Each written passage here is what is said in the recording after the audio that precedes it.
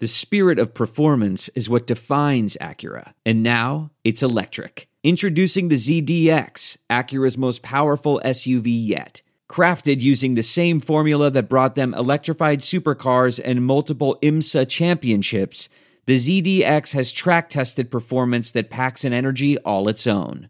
Unlock the energy and order yours at Acura.com. Shut up. Stay in your lane. Welcome to the Mind Your Own podcast with Aaron Sorensen and Sasha Durkin, where we stick to sports, except when we're not. Hello and welcome to another episode of the Mind Your Own podcast. I'm Aaron. I'm Sasha. And we are back after a few-week unintentional hiatus to which we apologize. It was not planned. Life just unfortunately happened between both just personal and work. Did not mean to leave you all hanging, so we are very sorry. Apologies, many apologies. I mean, full transparency, our podcast may be on a bit of a different schedule for a few weeks still. It could be every other week. We're still kind of figuring things out. So if you do not see an episode one week, do not worry. It is likely because we had to change our plans or schedules. The unfortunate reality, and I don't want to say unfortunate. It's not unfortunate. Part of it is Sasha and I just have really busy work schedules to begin with. Like she is constantly producing other shows beyond just this one. And so her schedule is pretty jam-packed, but then on top of it, I have a pretty jam-packed schedule. Thankfully, things are a little bit lighter now that spring football has ended, but of course, I went and had to have something go on with one of my eyes. And for that, I am having to see an eye doctor fairly regularly. And of course, the one time he can see me is during our recording time, which throws a wrench into things. So it just makes life a little more interesting. It's a fluid situation. We'll put it that way. Yes. Fluid. I mean, seasons of life. It is very much seasons, and we are going through it with the podcast. So we apologize if it throws, I know that's not like, that's like podcast 101 where people are like consistency. And I totally get that. We will get more consistent, but sometimes seasons of life just don't allow the consistency you need.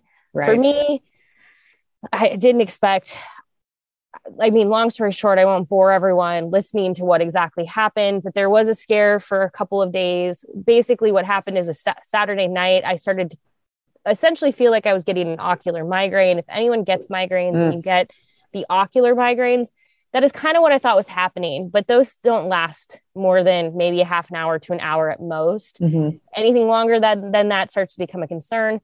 Mine lasted for 2 days. In fact, it's still lasting right now. But at that point, it was got to get this figured out. I have previously had LASIK, so of course I started there.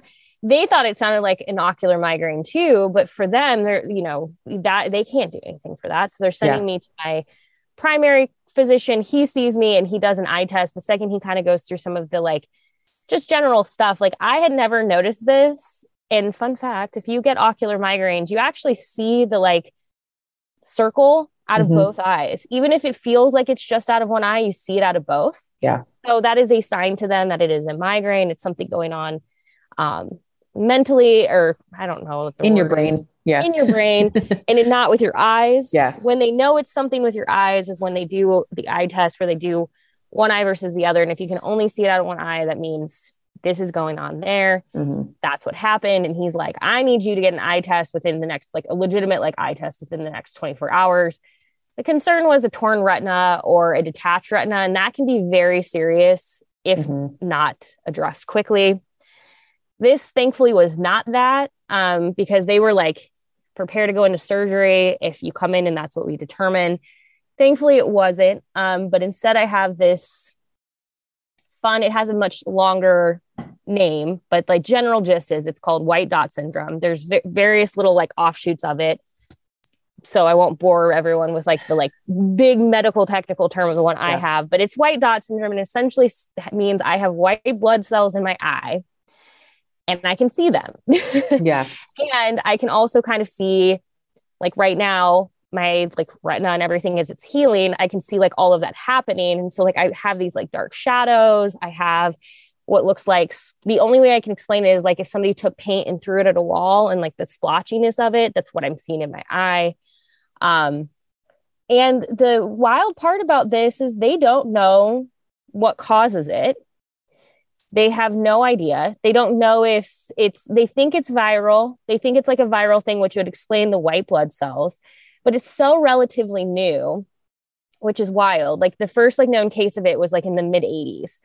And that feels like a long time, but it's really not for like scientific study, to the point where my eye doctor even shared with me a study at the University of Iowa with them doing this. And what they were looking at is trying to understand if it's viral, or the young woman they were looking at had previously been in a car accident. So they were trying to see if maybe trauma had like resurfaced in the eye. Obviously, I have been in a bad car accident, so maybe that's part of it, is trauma has resurfaced 6 years later. Right. They don't know. But if I can offer anything to anyone listening to this podcast, whether you're a woman, if you're a man, whatever, something like this happens prominently in young women. It's like pretty common in like, I think they said like 18. I think it's like women aged 18 to 50, but it prominently happens in younger women, but it's prominently with women. And there's not much you can do, but just let it ride. They have you come in for follow-ups and they just watch it, mostly to make sure that like nothing more serious is happening, because the ultimate goal is they don't want to see scarring. They don't want to see like permanent damage happen. There's not like a ton that they can do, but like just constant observation is about what is possible right now. The reason I say this is an important message for everyone, whether it is your eyes or anything else, and I understand we are all in different places, like health insurance does not make it easy to go to the doctor all the time. So I am not encouraging you just to go put yourself into debt if, whatever. That is a whole separate thing with like healthcare in the United States. Yeah. The fact that you should be able to go see a doctor when you need to. But if you are able, if you have something where you're like, I'm just not sure about this, this feels off, this doesn't feel right. If you are able, please go see a doctor or go see someone, because the quickness and timing of time sometimes is of the essence, that if you can go, and I bring this up because I even saw on TikTok a person who shared a video of like, for my whole life, I thought I had this like really cool like thing on my nail. It was like this like brown strip, and they finally went to the doctor and found out it's cancer. It's melanoma underneath their nail. Wow. And so another person responded and was like, your TikTok saved my mom's life, because she had something similar on her toenail and we caught it just in time. So the lesson here is, if something is going on and it seems strange or it doesn't seem normal or you don't know how to explain it, if you are able, please go see a doctor. And I use that, like, if you are able, very like, I want to encourage people to always go get checked out if they can, but I understand health insurance in this country is a nightmare. So I don't want to put people in positions where they're like, I can't do that. But long story short, if you are able, please go get things checked out when you notice them, because a lot of times we get busy and we're just like, oh, I'll worry about this later. I'll worry about it later. And then it becomes something more concerning, or it becomes a bigger issue. But I digress to say, health insurance and healthcare should be more accessible in this country, because you should be able to go get looked at if you need to. Like, it is so frustrating. Anyway. Yeah. Well, sorry, that was not what I expected to talk about this morning, but I just needed to say it. It's true though. Like, this isn't the exact same thing, but 2 weeks ago, Brian and I went to a drop-in game because it was in between sessions for hockey, and he didn't want to play initially. And he's like, well, screw it. It'll be something just like, instead of just sitting at home tonight. And we went, and he broke his shoulder, like chipped it right where, broke it. I mean, a piece broke off, but right where the rotator cuff muscles attach to your shoulder. And so now he's in a sling, and he can't play hockey, and he can't play golf for at least 16 weeks. He goes in for x-rays the day after we record this podcast to find out when he can start physical therapy. But not something that you expect just because you're going out to do something fun. But everyone's doing health stuff. And so now I'm like not scared, but like very not aggressive out there, because I'm like, the last thing I need is to like break something or yeah. I know. Oh, that stinks. And those are the thankfully type of things, doesn't need surgery. Like thankfully. that's the one thing. It's just so crazy how things can happen just so unexpectedly. I know somebody whose son was just like laying in a hammock and fell out and just, of course, like broke his collarbone. Just like it was nothing. It was like just like sitting there, minding their own business, falls, and there you go. You know, it is just one of those things where if you can only do so much, but take care of yourselves as much as you can. But also, oh my gosh, it's been. I feel really bad. That sucks. Cause like to not be able, is it his like writing hand and everything? Yeah. Yep. It's his right hand. Yep. And it was just like a freak thing. Like he caught an edge and just fell like right against the boards awkwardly on his shoulder, and it happened to break. Oh my gosh. What are they just, gosh, love life. Yeah. It's great. Well, we hope for everyone else listening to this, life has been a little bit more kind to you recently. It has kind of been a wild few weeks. For instance, I was sending Sasha when we were trying to figure out what we were going to talk about for this episode. There's just so much to kind of rehash. So like, I don't know, we'll just see where this podcast goes. The one thing I will say is I was very fortunate enough to go to the women's Final Four and national championship game in Minneapolis. And it was a great experience. I will say, if I were to provide any feedback, the NCAA still has work to do as far as hosting that event for the women. And I'm not saying this to be like, the reality is like change has been made. There was a lot of positive around the fact that they were able to use the March Madness branding. There were like 18, the place was sold out for these games. I mean, tickets on Sunday night's championship game, tickets were going for like $250, if not more. So like the interest and demand was there. People showed up. It was great.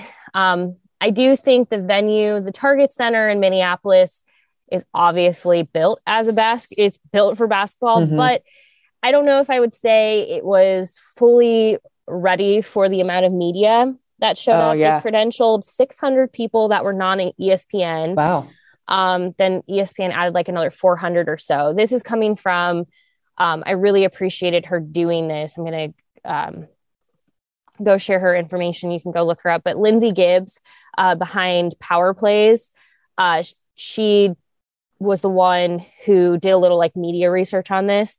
So she went and looked at this year compared to past years. Definitely media interest was way higher. Now, part of that was also because it was in Minneapolis and you had Paige Beckers, who is on UConn's team. She's originally from Minneapolis. So there's a lot of local interest as well, but it doesn't really matter. There was a lot of just national interest. People wanted to be there, wanted to see this. South Carolina is a very interesting team. So I digress. There was a lot of media there, and I think it was probably a little bit overwhelming to the Target Center because they have a true press area, but like to get to it, you have to go up one elevator, get off that elevator, go to another elevator and go up. So like to get out of that area, especially when you're sharing those elevators with fans, is nightmare inducing, to the point that like, I didn't even go sit in my seat. I stayed in this overflow seating in the lower bowl area because I was like, this is much easier for me to get around if I need to. But I mean, for reference point, I think like the men's side credentialed like 1,000 media that wasn't CBS Turner. And I don't remember exactly. I saw comparable numbers, but like when you think about the fact that like the men's was held in a football stadium, so it's a much bigger venue to begin with, but the difference was like 600 to 1,000 total media credential. That kind of just shows you the interest that was clearly there for the women's game. I'm sure they will continue. I mean, I hope, fingers crossed, they continue to make improvements. And I'm not just talking with the media. I'm just talking with the way things work. For instance, like the podium and like the team interviews and stuff was literally in the middle of the media room. So like if you had people who are working, you have interviews at the podium happening, and all that was separating them from like the area where you eat and the area where people are working is just big black those room divider curtains. Things. And it was like fine, but then like for the breakout sessions, they definitely were not expecting the interest. Because they just put them in like a row, like one after another with like the dividers. So you could hear everything. Only about like 4 or 5 TV cameras could be on one player at a time, and they were like, over the 30 minutes we have with each player, you are just going to have to like bump, like just like move around. Like you're going to have to bop around. You can't stay in one place for too long. And that's tough, because what if the one person you want to talk to is the one, like you're having a hard time getting in there to see them. So the whole thing was just kind of like ton of progress made, but I would definitely say it is not a like wrap it up, call it a day, we're good to go. Like there definitely needs to be improvements going forward. Good start. It was a good start, really enjoyable, but still the NCAA has room to grow. And I think that starts with picking the venues that make the most sense for the events that you are hosting. Like the Target Center is great, but the Target Center, I cannot, like, I was explaining this to someone recently. Yes, the Target Center hosts a lot of events like concerts and obviously the Minnesota Timberwolves, and they have media. This isn't new to them, but the difference is like the people who show up to cover the Minnesota Timberwolves is very different than the people who show up for a Final Four national championship game. It is a completely different experience. Yep. That is not on the Target Center. The Target Center is doing its best based on what it has available to it, based on the setup it has for its true purpose all the other times. So in the future, that's probably something the NCAA needs to look at, is like when we pick a venue or when we go into the venue, how do we make this the most like accessible, the most fan and media friendly place? Because I mean, like, I even felt like I kind of went and took some like stock of like how the different, like, excuse me, I keep saying the word like, but I went and was looking at the merchandise areas, like where you can go buy shirts and all these other things. And something I thought was really, really fascinating is they had more of those open on Friday for the Final Four, but closed some of them for the championship game on Saturday. But there were more people in the arena on Sunday. So I'm like, why did you close some of them? So the lines were horrifically long. They ran out of so much merchandise very, very quickly. And I remember on Friday overhearing one of them say, we work for the Target Center. We do not work for the NCAA. They have not given us any insight if we're going to get more. Wow. We don't know. I just think like this was probably, I hope, a learning lesson for the NCAA, that the interest is there. Yeah. If you build it, they will come. And clearly people showed up. So purchase more gear, get people the stuff that they want. Like clearly, if you have it available, they're going to buy it.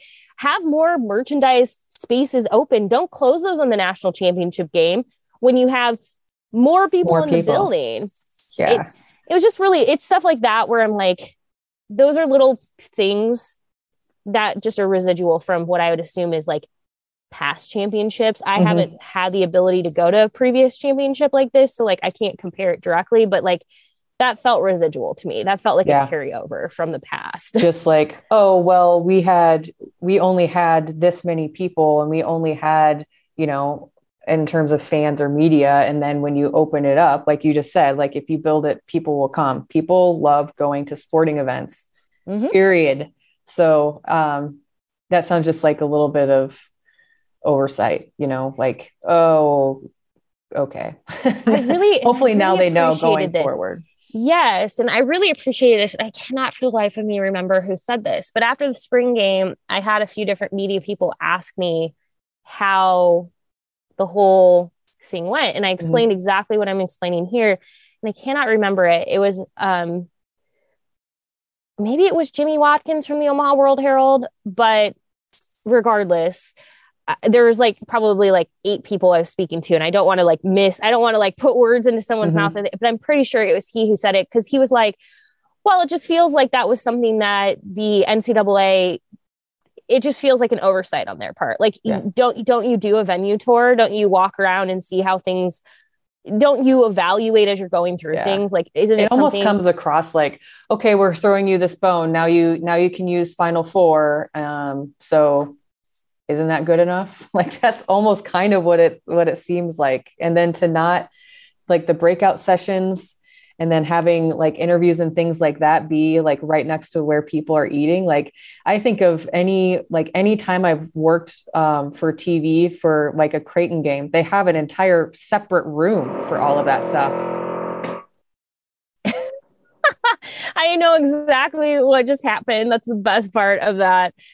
There's major construction in our building.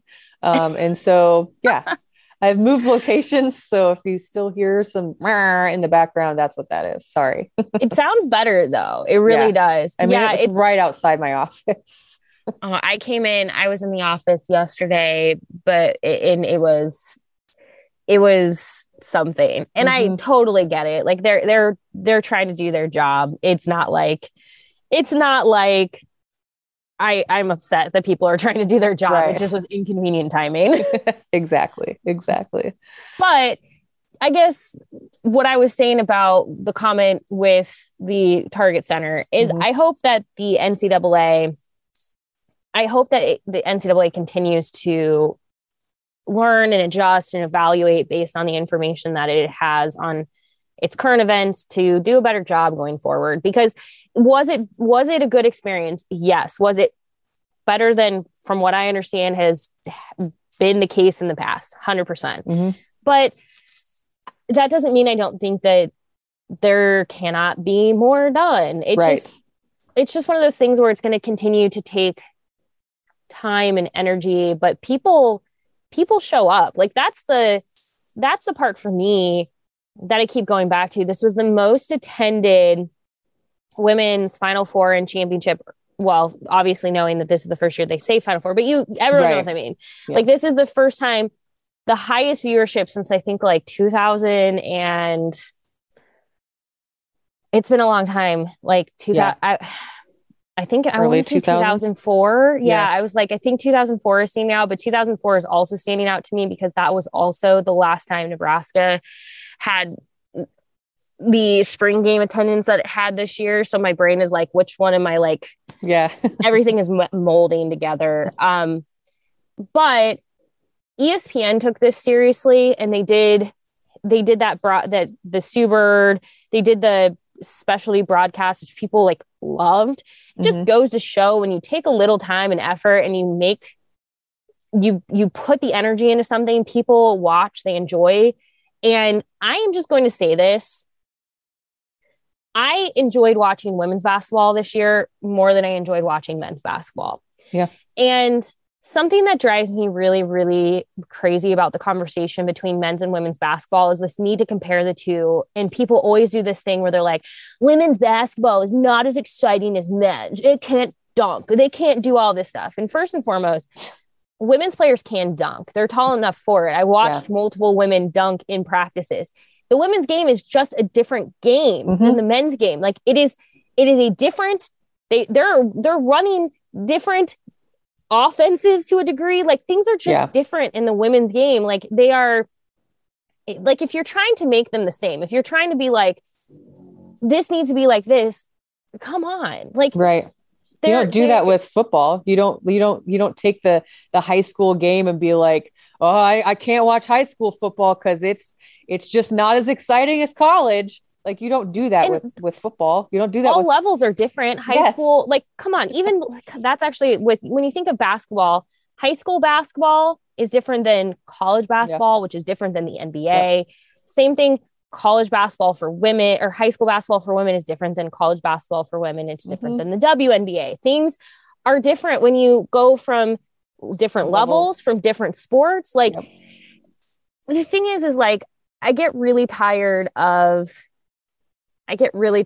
people feeling like this support for women's sports is somehow taking away from men's sports when it's not. And I brought this up because the University of Nebraska tweeted and shared on Facebook over the weekend that the KRNU team for the spring game.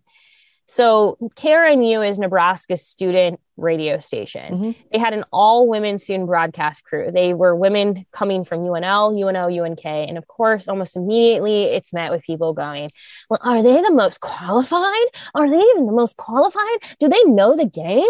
I don't even think they know the game. They've never played it. And it's like, sir, you probably haven't played it either. And actually, that's the thing for me. I work like so here's this all women's broadcast crew that's happening in one booth, and you have all of these people bitching, I'm going to just say it, all of these white men bitching, like that is prominently who is complaining. Yep.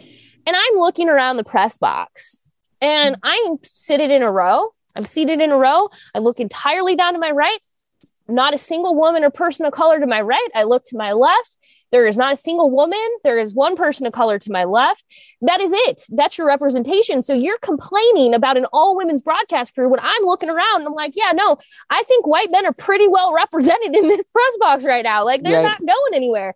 And that stuff drives me crazy because whenever we have these conversations about getting excited for women's sports or for women in sports, people always want to meet it with, well, you're just taking away from this. Like, is it the best people for the job?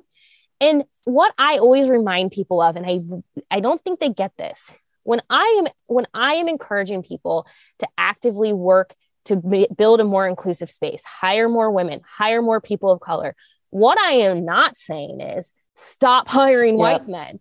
I am saying we've got a big enough table. Why not just pull some more chairs up? Why not make this? Why not bring some more voices to the table? Who am I asking to boot out in that process?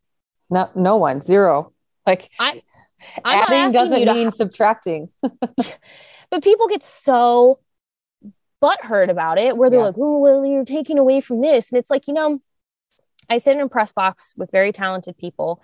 And some of these people have never played the sport that they're watching right now, but because they are a man, they inherently somehow have some kind of like, right. They have some one up on me because, oh, well, you've never played football.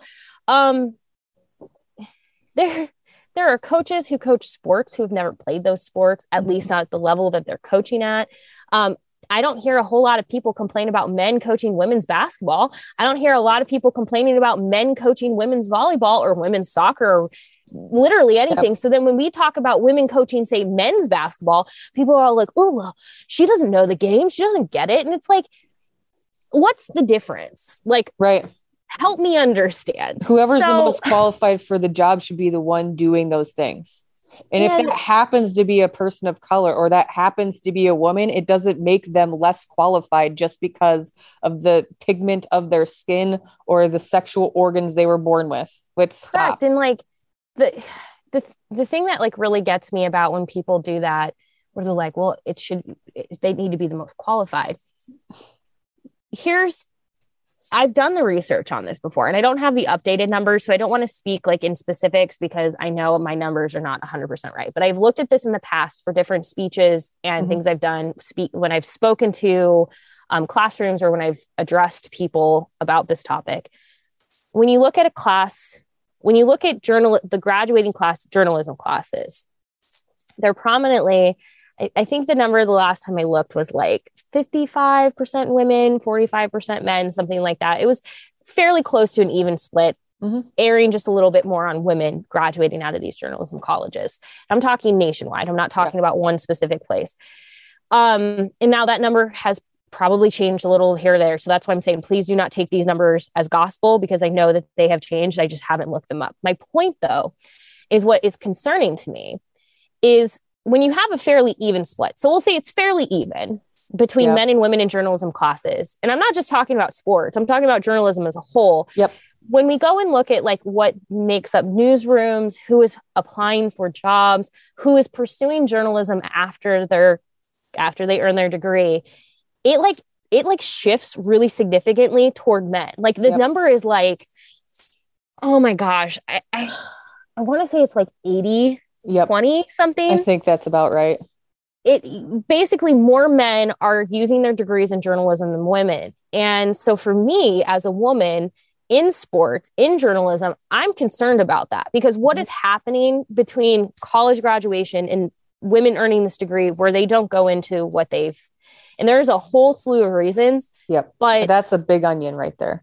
That's something where I don't think people realize when they talk about this qualification thing is there are a lot of women who are qualified for the jobs that we're talking about, but they're not pursuing them for some reason. And it's either because the accessibility is not there for them. They don't see themselves as a viable option for that job. They're not being given the opportunities. I feel like if you go and you put out, in my opinion, if I go out and I put a job listing out and 100 people apply, based on what I know to be collegiate graduation rates of like who is in these colleges, you should be getting about 50% women, 50% men. Mm-hmm. But I'm going to promise you, if you have 100 people that apply for something, especially in sports, you're getting like almost 90 men and probably 10 women. And of those 90 men, a predominant amount of those are white men. And so when we talk about the most qualified, you do not know if you're getting the most qualified individuals because you're not even getting a full representation. You're not even getting a full pool of people who I know are qualified for this job. So if you are one of those people who's applying for this job, don't you want to know that you actually are the best for it? Don't you want to know that you actually are the most qualified, or do you just want it to be easy? Right. Period. Like that's a mic drop right there. If it's about being easy, then that's something you should probably be sitting with, because why do you want it to be easy? Nothing grows, changes, evolves, or goes to the next season without change. If there are, and what I'm like trying to get at with that is there should be, an even amount of people who are applying for these jobs. And there shouldn't be anybody who's scared to apply for a job because of color of skin or gender, period. It is so effing intimidating being a female and going out and pursuing those jobs just based on perception of women in those spaces. And I say women in those spaces because that's where that's my experience. It can be absolutely intimidating. And it's not because of not being qualified. It's because I know how qualified I am. What if I don't get that job that I really want and I know I'm qualified for just because I happen to be a woman? Yeah. It's intimidating. I'm going to explain something for everyone. So that group of women that were broadcasting for KRNU on Saturday, as a woman in sports who is much older than these women, in some cases, I'm almost double some of their ages. Or I'm getting pretty dang close. I was watching them on Saturday, and every single one of them posted a photo of themselves on the sideline and saying it was a good day in Lincoln. But then another person said, dreams came true today. So blessed to have worked with all of these women. So I'm looking at all of these. They're like, little me would have been so excited by this. And I'm looking at this. I'm going to be honest with you. Like, I'm jealous of them. Yep. I'm jealous of this camaraderie that they have with one another, because I don't think people realize, like, for me, and I know, Sasha, you have experienced this too, having been in this industry in a way so very alone. Yep. Like, I grew up not seeing me. Yep. When people ask me, who are your role models growing up? The only names I can come up with that, like, I watched and saw a possible, like, path was Linda Cohn and Erin Andrews. And you know why they were the people? It's because Linda Cohn came and hosted Sports Center during the College World Series every summer. She was in Omaha. I could see her at the desk in person.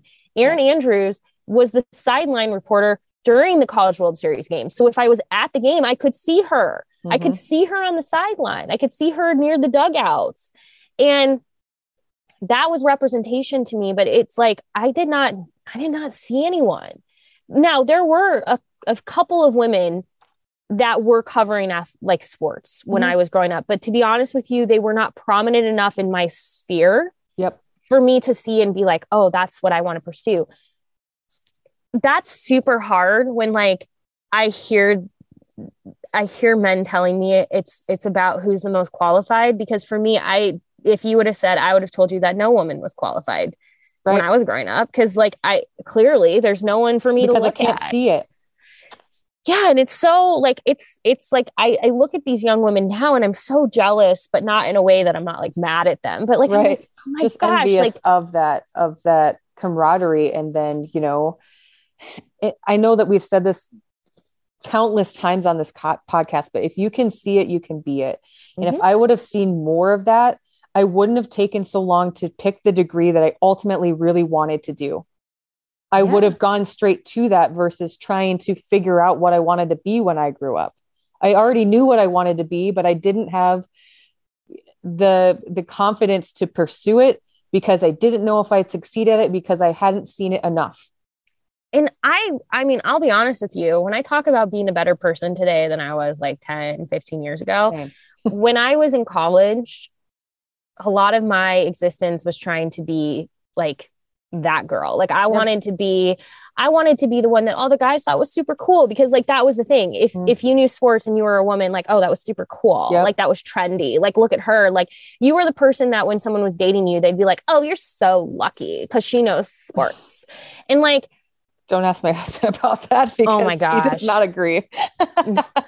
Kyle will one of two things. He'll either tell people that like he'll either be like, she knows more than me, so like just leave it be, or he'll like throw me under the bus on the stuff I don't know, which is probably my favorite. He'll like sometimes test me on stuff. I want to be clear. He's not testing me on my knowledge. He knows I'm very smart when it comes to sports, but he'll do stuff like on a sport that I don't watch, like I have like no sense of. He'll be like, do you know what they're doing right there? And I'm like, absolutely freaking not. Why would I have any idea what is happening right now? I did the same thing though. Like I built my whole personality on being that girl, which when I look back on it now makes me cringe, but because it was something that I wanted so badly and I knew that I would be and could be good at it, I felt like I had to make it my whole personality or else people wouldn't take me seriously. Yeah, I felt like if I wasn't that person, that people would think like, well, she's just, and you know what? Okay, this is my full circle moment right here on this.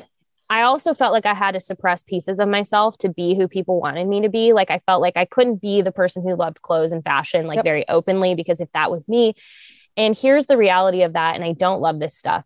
This happened to me on Saturday. So I have been using my TikTok more to just kind of like, honestly, in the last couple of months since I've like started using my TikTok more, I have found my voice in the things that I enjoy sharing in ways that I've never found on social media before.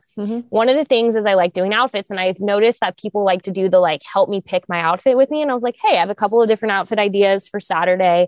Let me just post this on TikTok and see what happens. It was really fun. Some people told me that they hated my pink blazer, and so therefore they're all really wrong because I loved that blazer. That outfit, by the way, perfection. Like, thank you. It was so fire. I was like somebody on TikTok told me I was frumpy. Like, they don't know one. No, they're just. It was actually amazing. They were like, "You're too cute for this. It's too frumpy," and I'm like, "Oversized blazer like a thing." Like I digress. I really appreciate that. I really like that blazer. I plan on wearing it in different ways because I really like the oversized blazer look right now. But what ended up happening is I was walking into the stadium on Saturday, and a person, a man who was surrounded by other men, passes me and goes, "Oh, you didn't go with your option 1B." Of course, nobody around him has any idea what he's talking about. But I love it. Okay. So I have to just say though, he was making fun of me. Oh, okay. Well, that guy's a dick. Well, at least that's how it came across to me. Yeah. Now I had other people, this will make you happy. I had other people who were like, "Oh, I'm so glad you picked this one." So like that stuff made me happy. Yeah. This one felt like I'm kind of picking fun at you because you are like, you went and did this thing on TikTok that people responded to, and I don't take that seriously. Yeah. And that is the part for me that when you don't have a camaraderie of other women or other people who are allies to you, you feel very isolated, that when you do go share the other things that you find joy in, or you go get excited about, and somebody does that, it discourages you from doing it ever again, because you suddenly feel like, well, I don't want to be made fun of. I don't want to be the butt of a joke. But women in sports and women in a lot of male dominated industries feel like they have to suppress a lot of who they are because you have to come across a certain way. Yeah. And if you don't come across that certain way, you're not serious. You're not taking this job seriously. You're not whatever. And it's just like, let women exist. Seriously. And that's the other thing. Here's a couple like things that I've learned in the last 2 years. Honestly, specifically pursuing more and being more involved in, fitness and health. The amount of people who won't take you or refuse to, it's all men, sorry, but it is, that don't take you seriously because you can't lift as much as them. And then like take, you know, and just like look at a body and assume anything about it, like can be discouraging. But what I've found for myself in the last, you know, year and a half is like, I don't really give a shit. If I can't deadlift 500 pounds, that's not my goal. Here's the other thing. Like, let people, like we've said that we had a whole podcast on let people like what they like. You don't know without having a conversation with someone, context of anything. My context is mine. That's the one thing that I do have control over. So like, if I want to go and throw weight around, you don't need to know what my goals are. I still get to take up space and be here. Just because my goals aren't the same as your goals and I like things that you might not like. Like, I really love heavy music and I am going to like, I want to lean more into that on my personal TikTok. That's the stuff that we enjoy. And if Erin enjoys, and by the way, is impeccable at fashion, like if I'm envious of your fashion sense because I have none. I wear but you also get to see me day. at my best where I like decided today, I'm like, I'm not going to put any makeup on. I'm going to let my skin breathe. So you also get to see me. You get to see the range, today, the full range. But I actually like, I was going to not bring this up on the podcast, but I am going to bring it up. Like watching you grow into that and lean into the things that you enjoy and being like 100% authentically you, especially on that platform, has made my heart so freaking happy. I don't know if people understand like those things are important to you and they're the things that you really, really like and that you enjoy, that you're passionate about outside of work. And it's important to be able to lean into those things and enjoy those things and flourish that way. I had a thought the other day where I want to get to the point in my life where I'm so unapologetically just 100% authentically me and never sorry for it. Yes. I don't ever want to be sorry for being who I am just because it makes someone else uncomfortable because I like something that they don't like. I'm tired of living that way. And I don't like, and I don't say this, like, this is the stuff that I always feel, and this doesn't unfortunately just come from men. It also comes from women too. But like, it does feel that when people are threatened by something or when they don't understand, their reaction is to lash out, or their reaction is to bring you down, hurt people.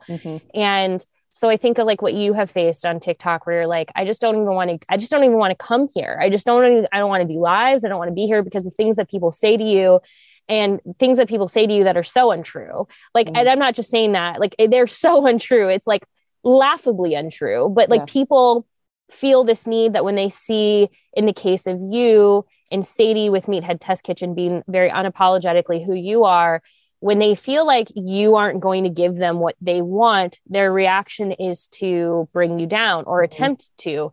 And the hard part that like the internet has really, it concerns me quite a bit for younger generations. Yep. And I sound like my mom, but like, I mean it more in a way of like, I think there's a lot of value and purpose in social media. I'm still very like pro social media. I just get very concerned with the way that like people are going to attach their identities to the things that people say about them online and allowing themselves to go down that path of like, that person is right. And instead, that person who is saying it probably honestly just needs to go to therapy. Yeah. And that's the stuff that's like, I think when we start to see and we have these conversations, like I was actually thinking about this earlier today. I didn't grow up talking about mental health. Like it was not a thing. Like people, it was still very like, if you talk about needing to see a therapist, you're crazy. That was the, like, that's the stigma. Now that stigma still exists, but it's definitely not like that now. And I would have never thought that I would post a TikTok telling people like, I haven't worked out in several months because my dog died. And I basically was like devastated to the point where I couldn't even get myself to work out if I tried. Then my wedding hit and I used that as an excuse of like, well, I'm just busy. And then spring football happened and I continued to use that as an excuse for like, well, I'm just busy. But like the reality was at my core, I had been very devastated by something. But like, if you had said to me 10 years ago, you're going to talk about, mental health and the importance of working out and how that impacts you, I would have like been like, no, I won't, because my fear would have been people would have looked at me like I'm crazy, Or they would hyper focus on the fact that I was saying I need to work out, and then hyper focus on saying, yeah, you definitely need to work out. Like that's the kind of stuff that my brain, like thankfully things are starting to change. And I'm so grateful for that. But at the same time, like we still have so much work to do. But I hate that like so many people are going to attach their self-worth to the things that people say about them on the internet. And I don't want those people to be driven away, but we are going to drive people away from spaces where we really need their voices. I saw, I was producing another podcast the other day, and they had a doctor on that was talking about, Gen Z and the things that they struggle with. And one of the things that she mentioned was that they struggle a lot with the constant pursuit of perfection because of social media. You feel like you constantly have to be perfect and you can't make any mistakes, because if you do, because you live so much of your life online, that you're going to be criticized for not being perfect. And that does concern me. I don't think that in the near future we'll be able to conquer all of the people who are just miserable and find joy in nitpicking and making fun of and bringing other people down.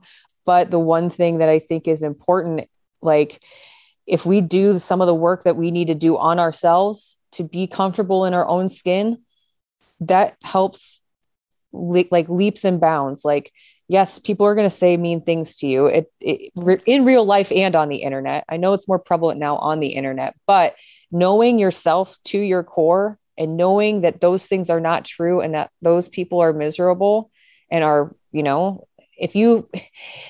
the thing that I found is if you exude confidence in any way, some internet troll is going to find you and try to make you feel not confident. Being confident is not a bad thing. No. And I think, that's probably to bring this all full circle, and we have so much that we need to like dive into on this, because to bring this full circle, I think, especially when I look at like what's been happening in women's basketball specifically, is I want everyone to pay attention to this. And this is where I will leave my thought on this for now. But I need people to watch the vilification of Sedona Prince. And what I mean by that is I noticed something the other day. She is starting to be vilified. And I'm not talking about the people who just disagreed with her and her perspective a year ago when she started calling out the NCAA. I'm not talking about that. I've noticed as her star has started to rise and as she is getting more and more attention, and you have people like Sue Bird, and you have people like Megan Rapinoe, and you have people like she's been sharing, like she was at the WNBA draft on Monday. As her star is starting to rise and more people are wanting to join forces with her, she is starting to be met with people who are wanting to bring her down. And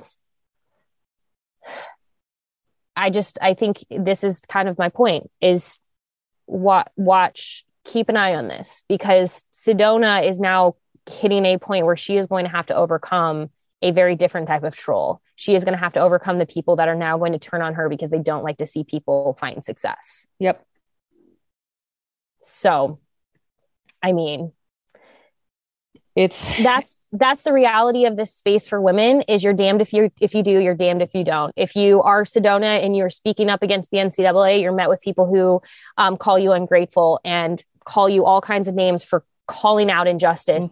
When you start to see success from that, when people start recognizing your success and start wanting to bring you along with it, there are people who will then start attacking you for that, because how dare you move into a space where you have all of these other powerful people wanting to be associated with you, and you're a sellout, and you're this and you're that, and you're no longer, you can't be good at basketball. Like I saw people coming after her that she was the reason Oregon lost so early in the tournament, because if she had just cared more about the game and not about everything else.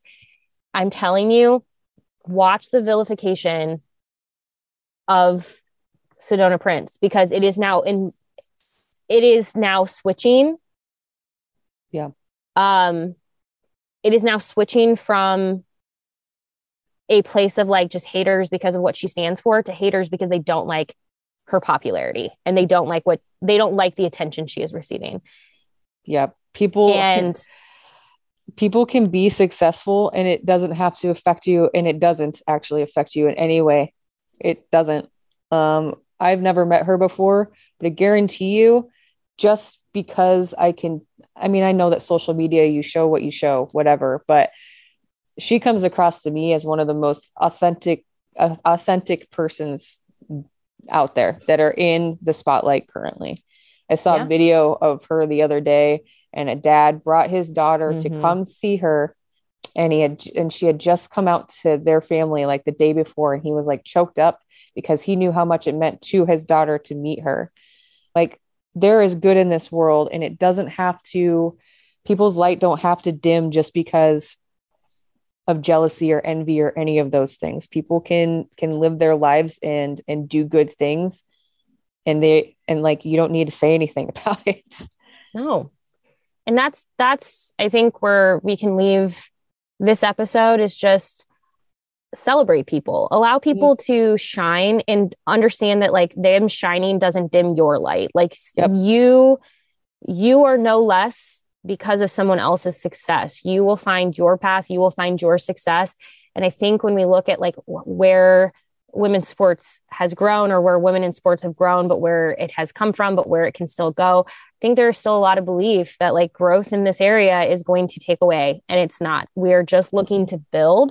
And I just encourage everyone, like, if you are thinking about other people, just focus on yourself, be supportive. And you know what? Not everyone's going to be your cup of tea. So if you don't like somebody because they just don't vibe with you, cool. Like that is fine. Move on. There are so many other people out there that you will vibe with, but you don't need to tear other people down, because that's just like, it's unnecessary. It's unnecessary. It's unnecessary.